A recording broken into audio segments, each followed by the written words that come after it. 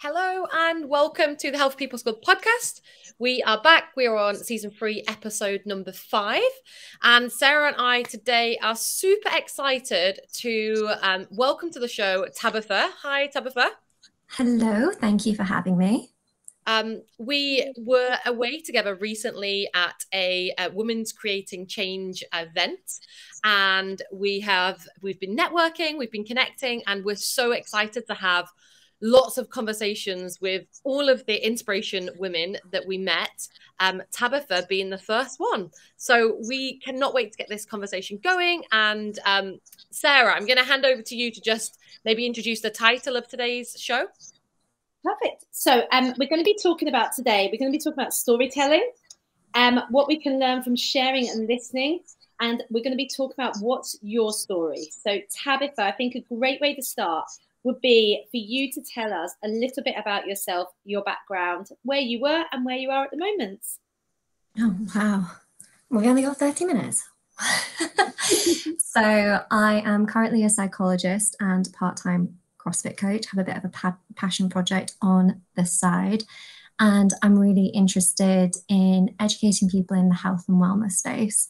I think there's a lot of stuff that I wish I knew growing up, and that would have been really helpful for me growing up. And I think the more that we talk to each other and tell each other our stories, the more we can connect and learn and live healthier and happier lives, basically. Thank you so much. And Tabitha, as well, where are you currently with your coaching? How long have you been coaching for? Where are you coaching? So I have been coaching for almost 2 years now. I first started out coaching at Form Leeds, which was fantastic, really great gym, fantastic standard of coaching. I was really, really fortunate to start shadowing and then become a part-time coach on the side. Really, really loved it. I got a new permanent job, and that involved a move down to Norwich. Tried a couple of gyms like Goldilocks, found Crew Fitness, which is another great gym in terms of coaching. And I've actually got my first breathwork and then CrossFit class on Saturday. So I'm really excited for that. Oh, fantastic. And we're excited for you. I assume that kind of the psychology and the physical fitness of CrossFit and the breathwork and all the other things you're doing really complement each other quite well. Yeah, I often find that when people are struggling mentally with like anxiety or depression or anything, we tend to treat things in isolation. So if you can afford it, you get a therapist. If you can afford it, you go to the gym. And if you're lucky as well, you can go to yoga and learn how to regulate your nervous system. But we're doing all of those things in isolation. And when you go to the gym, you can actually still have those feelings of anxiety. So it's how can I regulate my nervous system in every setting? So I really want to look at a holistic approach that combines mind, body, and breath, just to treat it all together rather than in isolation. Fantastic. Yeah, 100%. It's like when you actually look at the definition of health, like the official one, not the one that we might give it ourselves, but by the World Health Organization, it's like the physical, mental, and social elements all together. So I love that you're combining the three and making those connections. So thinking about our title, so our title includes storytelling, and I am super interested in storytelling. I did a little bit of work. I can't remember the name of the lady, but it was to do with teaching, and it was how, like many, many years ago, different cultures used symbols to actually replicate stories, and it was how we remembered things, and it was also how we developed empathy for both human connection and also nature as well, and it was super fascinating. So when you mentioned storytelling, honestly, like my eyes lit up, and yeah, I just want to ask you, like, so why do you think storytelling is actually important? So I ended up studying psychology and social anthropology at university, so kind of mind and culture. And in part of anthropology, there was this emphasis on storytelling, because that's how, before we could read or write, that is how we passed on knowledge to one another. And it's like you say, you bond as a group through stories because you develop that empathy. It's perspective taking. So I often find we live in an increasingly disconnected world. Technologically, we've never been more connected, but socially, human to human, we're so disconnected. And especially with Instagram and stuff, I don't know whether you guys find it, but in the social media space, when you look at self-help and self-development, it can be motivational, it can be educational, or it can be like how-to guides, like 5 ways to do this. But the problem is I never really connect with any of that stuff. Like if I see a inspirational quote or an affirmation, I think, oh, that's nice, but it's not doing anything impactful because I'm not really connecting to it. And the way that I've connected in my personal experiences is through conversations with people and hearing, okay, so this is what happened to you and this is what you did about it. And it also gives you context for how to apply that advice and guidance, because I find that, you know, these instructional things, these affirmations, they can be a bit like horoscopes. And if you don't apply it in the right context, you can actually apply it quite inappropriately in a way that's not actually helpful. So I think that storytelling, it allows you to connect to the person and connect to the message. And ultimately, it makes you feel less alone. I think we really experienced that. Celeste touched on it earlier in the intro, that we all met at the Women Making Change event at Forest Flow CrossFit, which is run and owned by Oakley Hardwick. And we were there and we met last weekend. So there was so much storytelling going on. And what you just said then, Tabitha, is kind of exactly how I felt. I felt like that big connection versus the almost no connection that I feel often on social media. So that was so interesting. And what do you think we can learn? I know what kind of I took away from that event, but as individuals, what do you think we can learn from sharing and listening? I think how to be vulnerable, how to really connect, and how to be honest with each other. I think a lot of the time we don't open ourselves up to the conversation because we've got a fear of rejection. We've got a fear of looking stupid. How is the other person going to see me? And what that's actually doing is it's causing an emotional and intimacy block, because you're never actually being your honest self. And if somebody doesn't know what you're thinking or feeling, how can they support you? If we don't tell somebody that we're upset and why we're upset, then that behavior is not going to change, or the situation's not going to change. People can only go off what they know. And unless you communicate that, you're kind of backing yourself into a corner, I would say. Yeah, it's like that idea of having like an element of like emotional literacy. I know that like Brené Brown, I absolutely love her. I probably talk about her way too much, but talks a lot about being able to like label our emotions. And one thing that I'm a teacher, I know that a lot of people know it, but just in case you didn't, is like one of the things I often try and encourage young people to do is actually label how they're feeling, just so that we can normalize like actually having conversations about them. Because I think quite often what we generally do is when we're asked the questions of like, hey, how are you? Like, there's just an answer of like, yeah, I'm okay. And that's it. And it doesn't really instigate a conversation of any depth. It's more of like an acknowledgement that somebody's like arrived in a room rather than an actual conversation. So yeah, really resonating with everything you're saying there. Yeah, I think that's a big thing for British people. We ask people, hi, how are you? And it's more of a greeting rather than actually a concern. So it used to be a thing that at my old job, when someone would say, hi, how are you? I'd tell them the answer and they'd be a bit taken aback, but it meant that it opened up a conversation. And love Brené Brown. Atlas of the Heart is an amazing book because it talks about all these different emotions. I mean, a lot of people only know happy, sad, angry, frustrated, like quite surface level emotions. And the thing is, we might be feeling that surface level emotion, but actually it's about something else. It's something deeper. We just don't know the word for it. We don't know how to name it.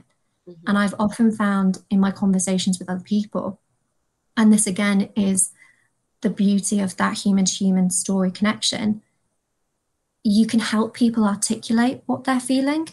If they don't have the words, you can find the words for them. And I found that that gives them such relief, and it makes them feel less alone in what they're feeling. Because it's like, I'm not mad about what I'm feeling. It makes sense to you. And that makes it make sense to me a little bit more too. So I love that book. Yeah, I also absolutely love that book. Love it, love it, love it. But one thing just sprang to mind then is it also enables the person to have well, it allows them to recognize that you're listening to them, because you're basically, if you're listening, you're truly able to like understand what they're saying, and then you might paraphrase that and give an emotion as well. And then you've not tried to solve any problems, but you're just saying, it's kind of saying to them like, I heard you and I'm with you and I think I understand you. And if you say an emotion and they're like, not quite that, it might also help them find the emotion that they are feeling. So yeah, I think we should really try and encourage and role model doing that even more. And Tabitha, if you don't mind me asking, when thinking about the kind of line of work you've gone into and also your passion project at the moment, what's your story? What brought that on? Was there any big defining moment in your life that kind of had made this happen? Yeah, so growing up, I had been doing all the wrong things for all the wrong reasons. I grew up in a private school, and I was in an environment where success was your grades. It was how well you performed. It was, are you on the hockey team? Are you on the cross country team? Can you do all these different things? So I defined my worth in relation to how successful I was. And that drove me down a career path where I went to university, I got my undergrad, I got my postgrad. And then I was striving for a job that I thought was my dream job because it had a status to it. And I joined the Army Reserves because that was going to be good for my professional development. And then I began officer training because I had a qualification, and that's, you know, the status that comes with being an officer. It's really elite, it's really respected. So by societal definitions, I was succeeding, but I was miserable. I was having panic attacks whilst on exercise in the army, whilst on exercise with the army. And I was totally miserable. I hated it. I didn't enjoy my job. I didn't enjoy the reserves. And my partner at the time said, why are you doing this? And my response was, oh, because it's good for my CPD, and, you know, it'll get me to the next achievement and to where I want to be. And he was like, but why are you doing it? It's making you miserable. And he loved his job. He would come home and he would say, doesn't feel like working. And I wanted that. I was like, I achieved everything I thought I wanted, but I feel awful. And he encouraged me to change my definition of success, because the meaning I was giving those achievements was defined externally. And what I actually needed to do was define success according to myself and what feels good for me. So that led me to do the CrossFit qualification and become a coach. And it's now putting me on this pathway where I am investing in my passion projects. I'm building a website. I'm engaging with the Women Making Change community. I'm trying to do stuff that is successful on my terms and feels good for me. So I would say that the defining moment was achieving what I thought was success and feeling awful, and realizing that I had to make a change in how I was defining success. Wow. I first of all want to say, like, I feel like you should be super proud of going through that process, and like, you know, like you said, your partner at the time questioning, you know, can you reframe the word success? What pressure do you think come from society and like societal norms, and also maybe like your schooling and expectations from others around you, And do you think that is why you had that idea of what success looked like, because of what society had told you it was? Yeah, he was the first person to ask me why I was doing something. Mm-hmm. And it took me until I was, God, how old was I? I'm going to say 24, but I'm not too sure. Age starts to blur at this end of the spectrum. He was the first person to ask me why I was doing something and what it meant to me. Mm-hmm. My parents had never asked me. The school had never asked me. I was at a private institution that was really concerned with how many people it sent to Cambridge and Oxford. And it was just giving you the opportunity to go to university. We didn't get told that, you know, there were apprenticeship schemes or there's other stuff that you could do. So we were put on this like success pathway as defined by the school.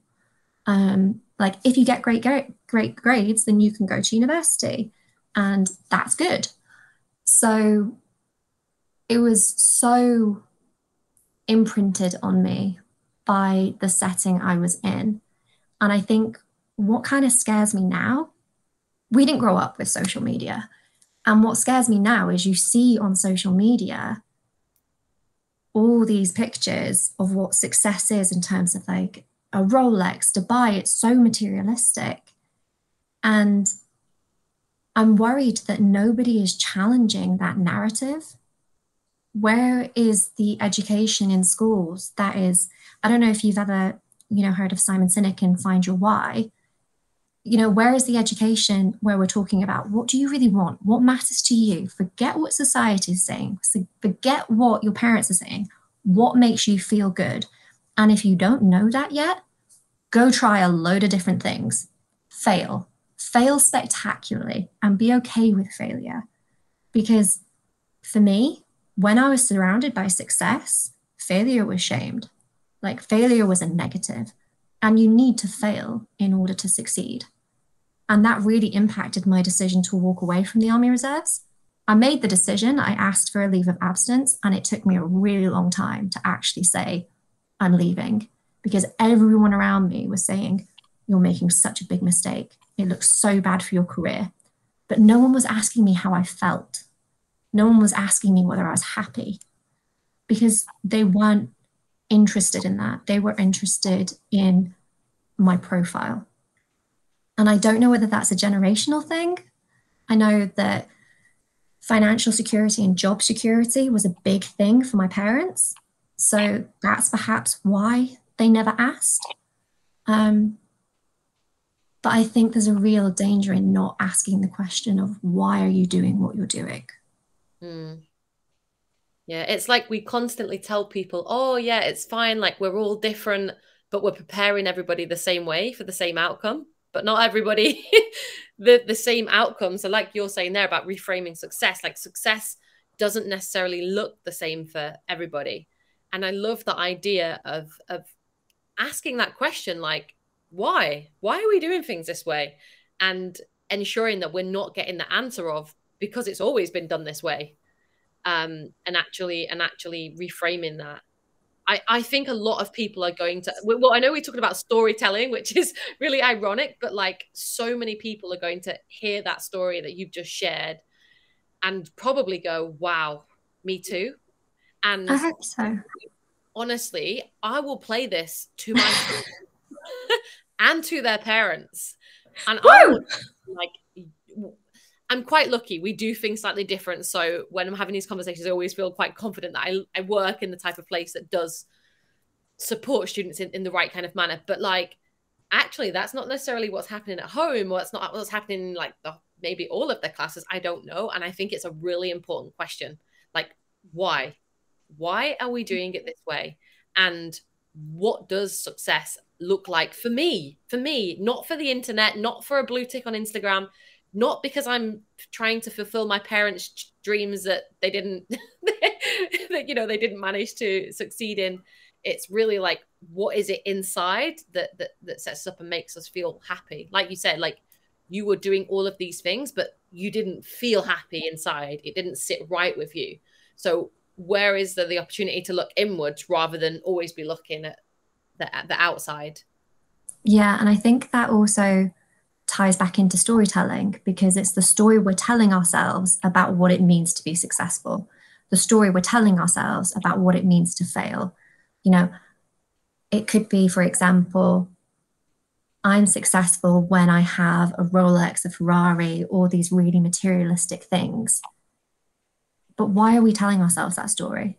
Because society tells us, or because that's something that's actually going to bring me joy? Yeah, one of the best conversations I've ever had with my stepson, who's 13. I can hear them in the other room now, so it made me think of this. He actually hasn't just asked this once. He asks this all the time.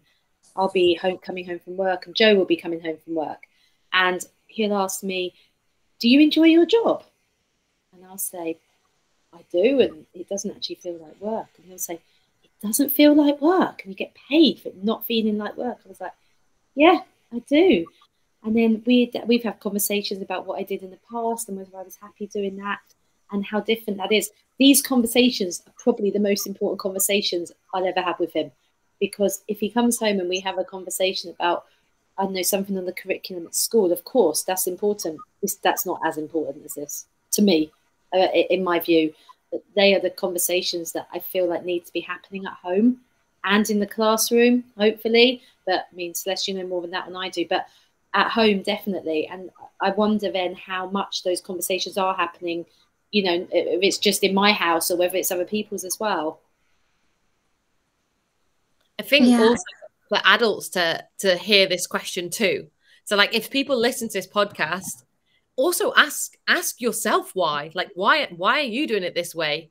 And also think about how that's impacting other people around you. Like what message are you giving to people you're a role model to, and whether that be like your children, your friends' children, like whoever that might be, someone's probably being impacted by the way you're framing success. Yeah. No one ever asked me. Same as you, Tabitha. You know, I went to uni and I got in loads of debt. I'm still in debt because I decided to go abroad, so I didn't pay my student loan for ages. But that's another story. But it's, you know, so, and I'm doing something completely different now that I wouldn't necessarily you need that degree for. But yeah, I just don't ever remember being asked. And when you said that, that really rang true with me. Yeah, and unfortunately, it's just not something that happens. I'm hopeful that as we become more emotionally aware as a society and also more comfortable having deeper conversations, I think there is a British resistance to the emotional intimacy that comes with meaningful conversation, but that's where the richness is. And I think in terms of asking the why, I think it's really good to ask those questions. But what I think sometimes people then forget is because we focus so much on success, we forget about the failure aspect too, how it feels to fail, because fear of failure can actually stop us taking that first step. And I think sometimes failure is the more important thing, because in order to succeed, there's going to be failure. It's the scientific method. You know, if it doesn't work once, you figure out what's gone wrong and you try again. And I've really tried to apply that to my coaching and my training, because I remember my partner at the time is a fantastic coach, and he wouldn't let me throw a tantrum if I failed a lift. I really wanted to, and I tried to, and I would get really upset and I'd get stuck in my feelings because I was like, this means I'm a bad lifter. And he's like, no, treat failure as feedback. Why did you fail that lift?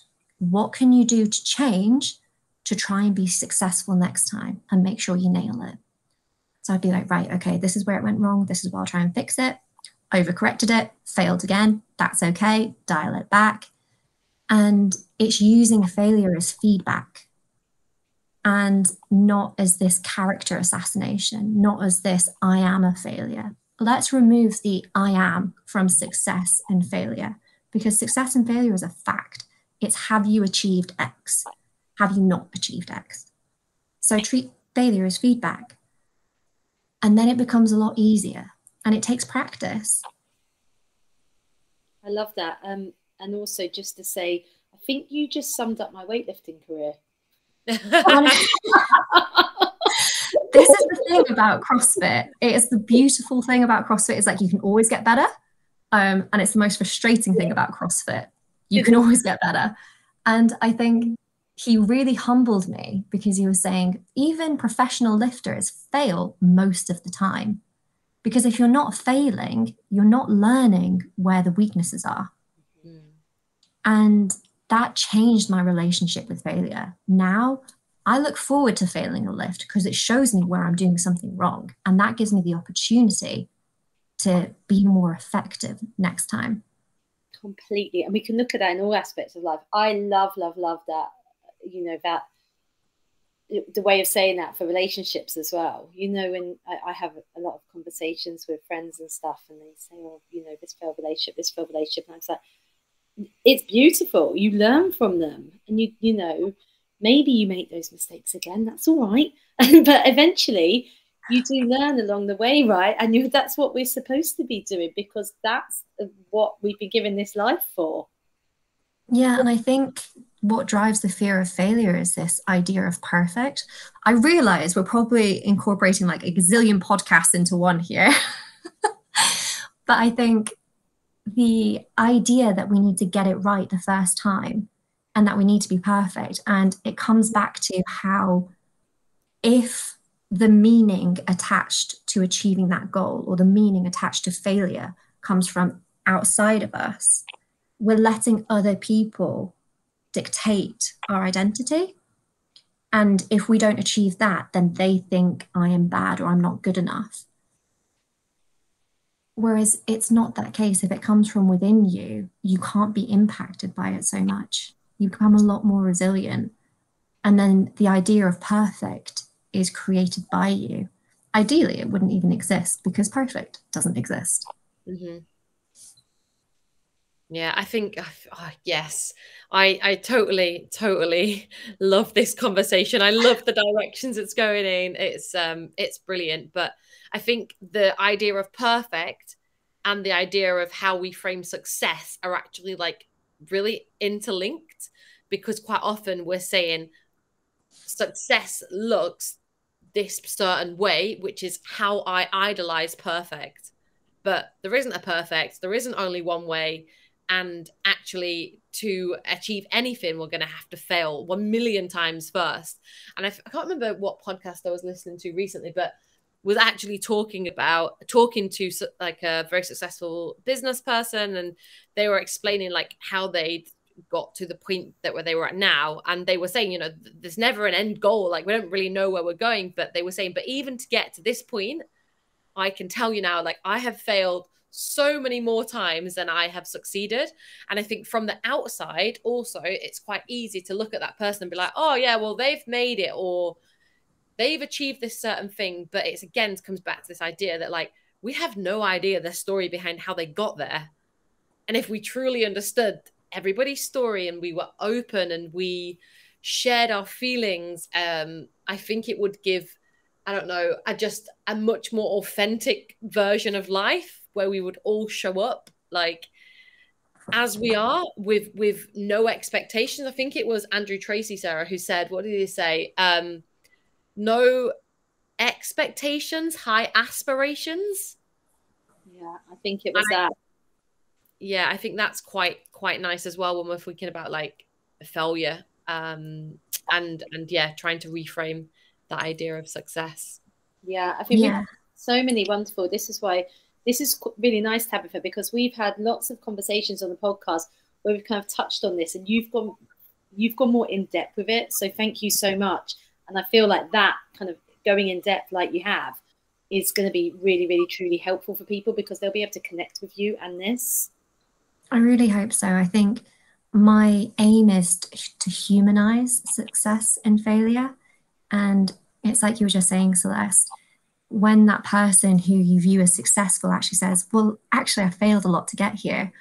I find that, and I don't know whether you find that as a coach, but when new people come into the gym and you're moving well, they're like, God, I wish I could do that, as if it's something that's unattainable and they're never going to be able to achieve. And it makes them feel bad because they think it's unattainable. And then when you normalize it and you say, I've been exactly where you are, I have failed so many times to get here. I actually knocked myself out doing an Olympic lift and gave myself concussion. So I have failed spectacularly at lifting. And then as soon as you admit that, it humanizes you. And they think, okay, maybe I can get there. Because if they've been where I am, that means I can get to where they are. I love one of the statements that we've got on our doc, and it's making friends with failure. And my question is, could you just summarize, like, what can people do to make friends with failure? Detach from it. A lot of the time, we treat failure as a reflection of our competency, a reflection of ourselves and our ability. And that's not true. Failure is a fact. It just means that the thing that you wanted to achieve hasn't been achieved. And that's okay. It's okay to feel sad. It's okay to feel disappointed. But don't get stuck in those feelings. Don't stop those feelings from moving you forward. And I don't think I said that right. Don't let those feelings stop you moving forward, is what I meant to say. And again, it's just reframing it as like, failure is feedback. Just like they say rejection is redirection, we need to not tie the emotions to it that we do, and embrace it, own it, say, yeah, I failed. I'm happy I failed because it shows me that I was doing something wrong. I have so much more respect for someone who will admit that they failed and hold themselves accountable than someone who won't. I would rather be in the hands of a doctor who has failed and learned from it than someone who has never failed or won't admit to failure. Because to me, that is more dangerous. Completely. Yeah. And I think that, like, we keep going back to these kind of events that we went to the other week, and I went to another one hosted by Noble a few days later. Those were the best conversations when we were, mixing and networking and chatting. They were the best conversations when people would be saying, wow, God, how did you get to where you are today? And then I'd hear someone go, oh, well, I fucked up quite a few times along the way, and now I'm here, which, I'm pretty happy to be here now. So those conversations for me, that be the honesty, like you were just talking about, is the most important thing we can be and do, especially as we keep going back to role modeling as well. We can't be, I don't think, a successful role model unless we kind of, say that, yes, I've messed up before, and, this is what's got me to where I am now. Yeah. And I think it's important not saying this is how I failed so you can avoid failure. It's important to say, this is how I failed because I'm human and humans fail. It's what we do. Yes. And I think that's actually an important message, because quite often when we do fail, what we want to do is jump in and solve everybody else's problems. But that's never the answer. No, I think, well, it comes back to how you can support people. A lot of the time when people reach out for support, we go into fix-it mode, but that's not necessarily what they need. Sometimes they just need you to listen. Other times they need you to just hold space, to make it a safe space for them to feel that emotion. And I think if we go to fix it, we're not necessarily giving them what they need. And it's the same with failure. If we try and protect them from failing or fix it once they've failed, they're not really going to learn, because they don't have to deal with the emotions and the consequences of that failure. And then they're not getting that feedback.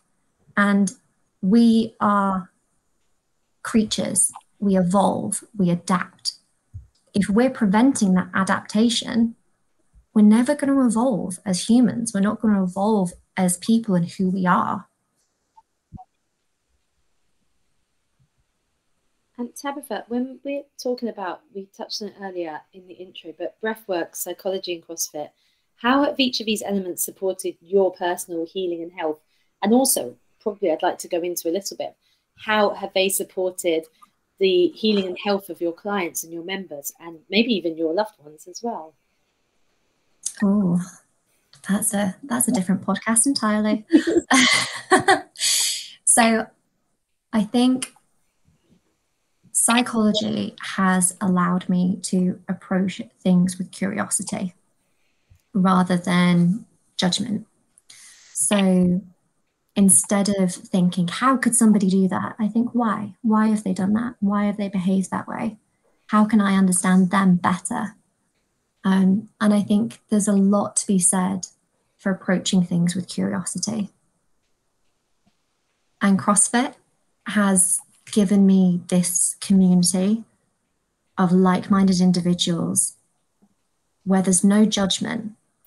I'm not embarrassed to fail in front of them because I feel supported. And it's the discipline that people have. It's the support, it's the cheerleading. It's given me the social environment that I need. So psychology has taught me how to understand myself and other betters. That made no sense. Psychology has taught me how to understand myself and others better. CrossFit has given me that environment to grow. And breath work has taught me how to make my body safe for me. Because I think we all go through stuff in life. And, you know, we have these fight or flight responses, and it's called the stress response cycle. And if we can't complete that cycle, the energy can get trapped. And when I experienced a lot of anxiety in the past, at times I would find that I'd just stop breathing. And my body didn't feel safe to me. And breath work allowed me to say, this isn't happening to me. I have a degree of control. I can regulate my own system. I can make my body a safe place for myself. And that's the kind of emotional aspect to it. But there's also the degree of performance aspect to it. So when we breathe properly, it can improve our recovery. It can improve our sleep. It can actually stop us snoring, so it can improve our relationships. So teaching people how to feel, how to be okay with their emotions and approach things with curiosity, to really understand why they behave the way they do. Showing people how to truly connect in a meaningful and supportive environment, and also how to function, how to be in control of their body and their nervous system, how to influence it. I think it comes back to what we were talking about at the beginning. It's identifying every aspect of ourselves. We have a body that we can influence. We have a mind we can understand. And we have people we can connect with. Coming back to the question. Yeah, that I feel like that comes back to, like, you've really connected the dots there with each of the 3 points. And I think especially one of the books that I read, well, actually listened to, I should say, relatively recently was Breath by James Nestor. And that really had me rethinking a lot of things. And even just one of the statements that was made in the book about, you know, it's the first thing we do and it's the last thing we do, yet we pay it no attention in the middle. And I think it's something that I think we could all do better. And I hope that we all start to talk about more. And I love the way that you've connected that to sort of, you know, managing your own emotions and regulating your own breath, and taking ownership as well of the state of your body and your nervous system. And in regards to CrossFit as well, I couldn't agree more. Like, everything you said about, you know, building those connections and having that supportive space. I think, again, we keep talking about the event that we were at. We clearly really, really loved it. But it was just a prime example of putting people together who didn't know each other beforehand. We've got this same, like, common interest, which was CrossFit. And the space felt so safe. People were vulnerable, people were open, people were welcoming, were warm. And I think that is a huge credit to the CrossFit world and just how it can be so amazing and life-changing. Yeah, definitely. My best friend always says that you're the product of the 5 people that you keep around you. And I very much believe that having the opportunity to go to a space where the people are passionate, supportive, caring. They will be your cheerleader, even if they didn't know you 2 seconds earlier. And at the end of the day, you've been in it together. It was one of the things that I loved about the military. Like when you were freezing cold and starving and hungry and you were in pain, you were in it together. And that unity gives you strength. And it's why things like the 180 Project are so impactful, because it's giving people the opportunity to find a community that gives you all the things that you need to grow. I always say people are like plants. You need the right environment in order to grow. And I think that everything that CrossFit gives you, you know, the personal strength, the social connection, it gives you the environment for growth. It truly does. And Tabitha was just talking about the 180 Project just then. That's something we're going to be talking about a lot more on the podcast. And we're going to hopefully get somebody on to the podcast who works within that charitable space. So yeah, please look out for that one, because it is going to be an absolutely amazing story. It's an absolutely amazing charity. Tabitha, thank you so much. Again, I feel like that's everything you've just said. So many people will resonate with. I'd like to ask you, and I think this might be quite a big one for you, and I feel like this is going to be quite a good one for the listeners as well. What do you know now that you wish you were taught at school? We ask everyone that, and I just feel like you're going to have, a pretty good answer to this one from what we've heard so far. Oh God, no pressure. No okay. pressure. I feel like everything you've just talked about actually could answer this question already. So just feel free to add any little tidbit you've got. What I know now that I wish I knew then. Sorry, there might be a bit of a delay with this one. That's okay. We're thinking of things that kind of, lessons learned along the way, things like that. And we like a delay. It means you're thinking about it, which we love. It's because there's so many. There's so many things that I wish I knew, but I wouldn't change any of it. Because if I had known it, I wouldn't have made the mistakes that got me to where I am now, or things would have happened that got me to where I am now. So that's why it's a tricky thing to answer. I like the no regrets though. No regrets, no kind of that's great. All lessons. So the thing that I wish I had been taught,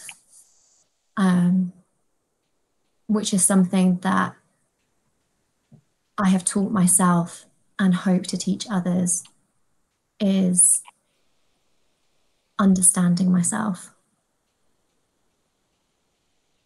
Who I am, my emotions, understand what's going on with me. When I'm lashing out, why am I lashing out?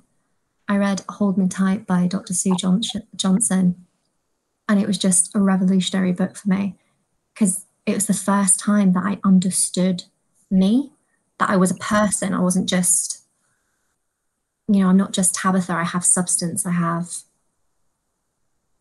values. I bring something unique. So maybe self-awareness. I wonder whether that is what captures all of those things. I think it might well do. As you were saying that, I thought for myself as well, that's one of the biggest things, the biggest life changes for me was self-awareness. Yeah, really understanding yourself, because it allows you to connect to who you are. And as soon as you understand yourself, I mean, it is a constant process, understanding myself. I don't think you ever stop, but I've been particularly drawn to spirituality because anxiety made me feel really disconnected from myself. And these external achievements and this external drive for success made me feel really disconnected from who I was. But I struggled to find my way back because I'd never thought, who am I? And that's what spirituality really is teaching me at the moment. And it's how we find our worth as well. And, I can only speak on a personal level, but finding my worth changed my entire life. It changed my relationship. the person I decided to be with. It changed the job I do. It changed the way I treat myself, the kindness I give to myself and others. Absolutely everything. Thank you, Tabitha. 100%. I am working on that one as priority number one at the moment, because I think as soon as your worth comes from with you, it can't be defined or dictated by the people around you. And I think that's so powerful. Completely. And maybe that's what, you know, if I could give everyone a gift tomorrow, it would be that, the self-worth, or just understanding yourself a little better and working on that, like you just said, just at least being, you know, being able to work on it and even just acknowledge it. Yeah, thank you so much. I feel really touched by everything you both just said. And I think such a beautiful and powerful conversation. I feel like we could literally talk all night about all things storytelling, success and failure, and just sharing experiences too. But Tabitha, we really appreciate you sharing your story and being vulnerable and connecting. And yeah, I really truly believe that the passion project, the work that you're doing, is going to be so impactful to so many people. And I just want to say on behalf of everybody, like, thank you. Oh no, thank you. And thank you both for giving me the opportunity to come on and share my story. And hopefully it makes a change for somebody. I'm sure it will. Tabitha, thank you so much. We'll be popping on the show notes where people can find you. But if there's anything you'd like to add in that respect, where people can find you, or the kind of things that people work with you on, please do let us know now. So I've recently started my new website. It has taken 3 iterations, so it doesn't look like a child did it. So be kind, be gentle. And that is www.tabithamarley.com. And it's part journal, part blog.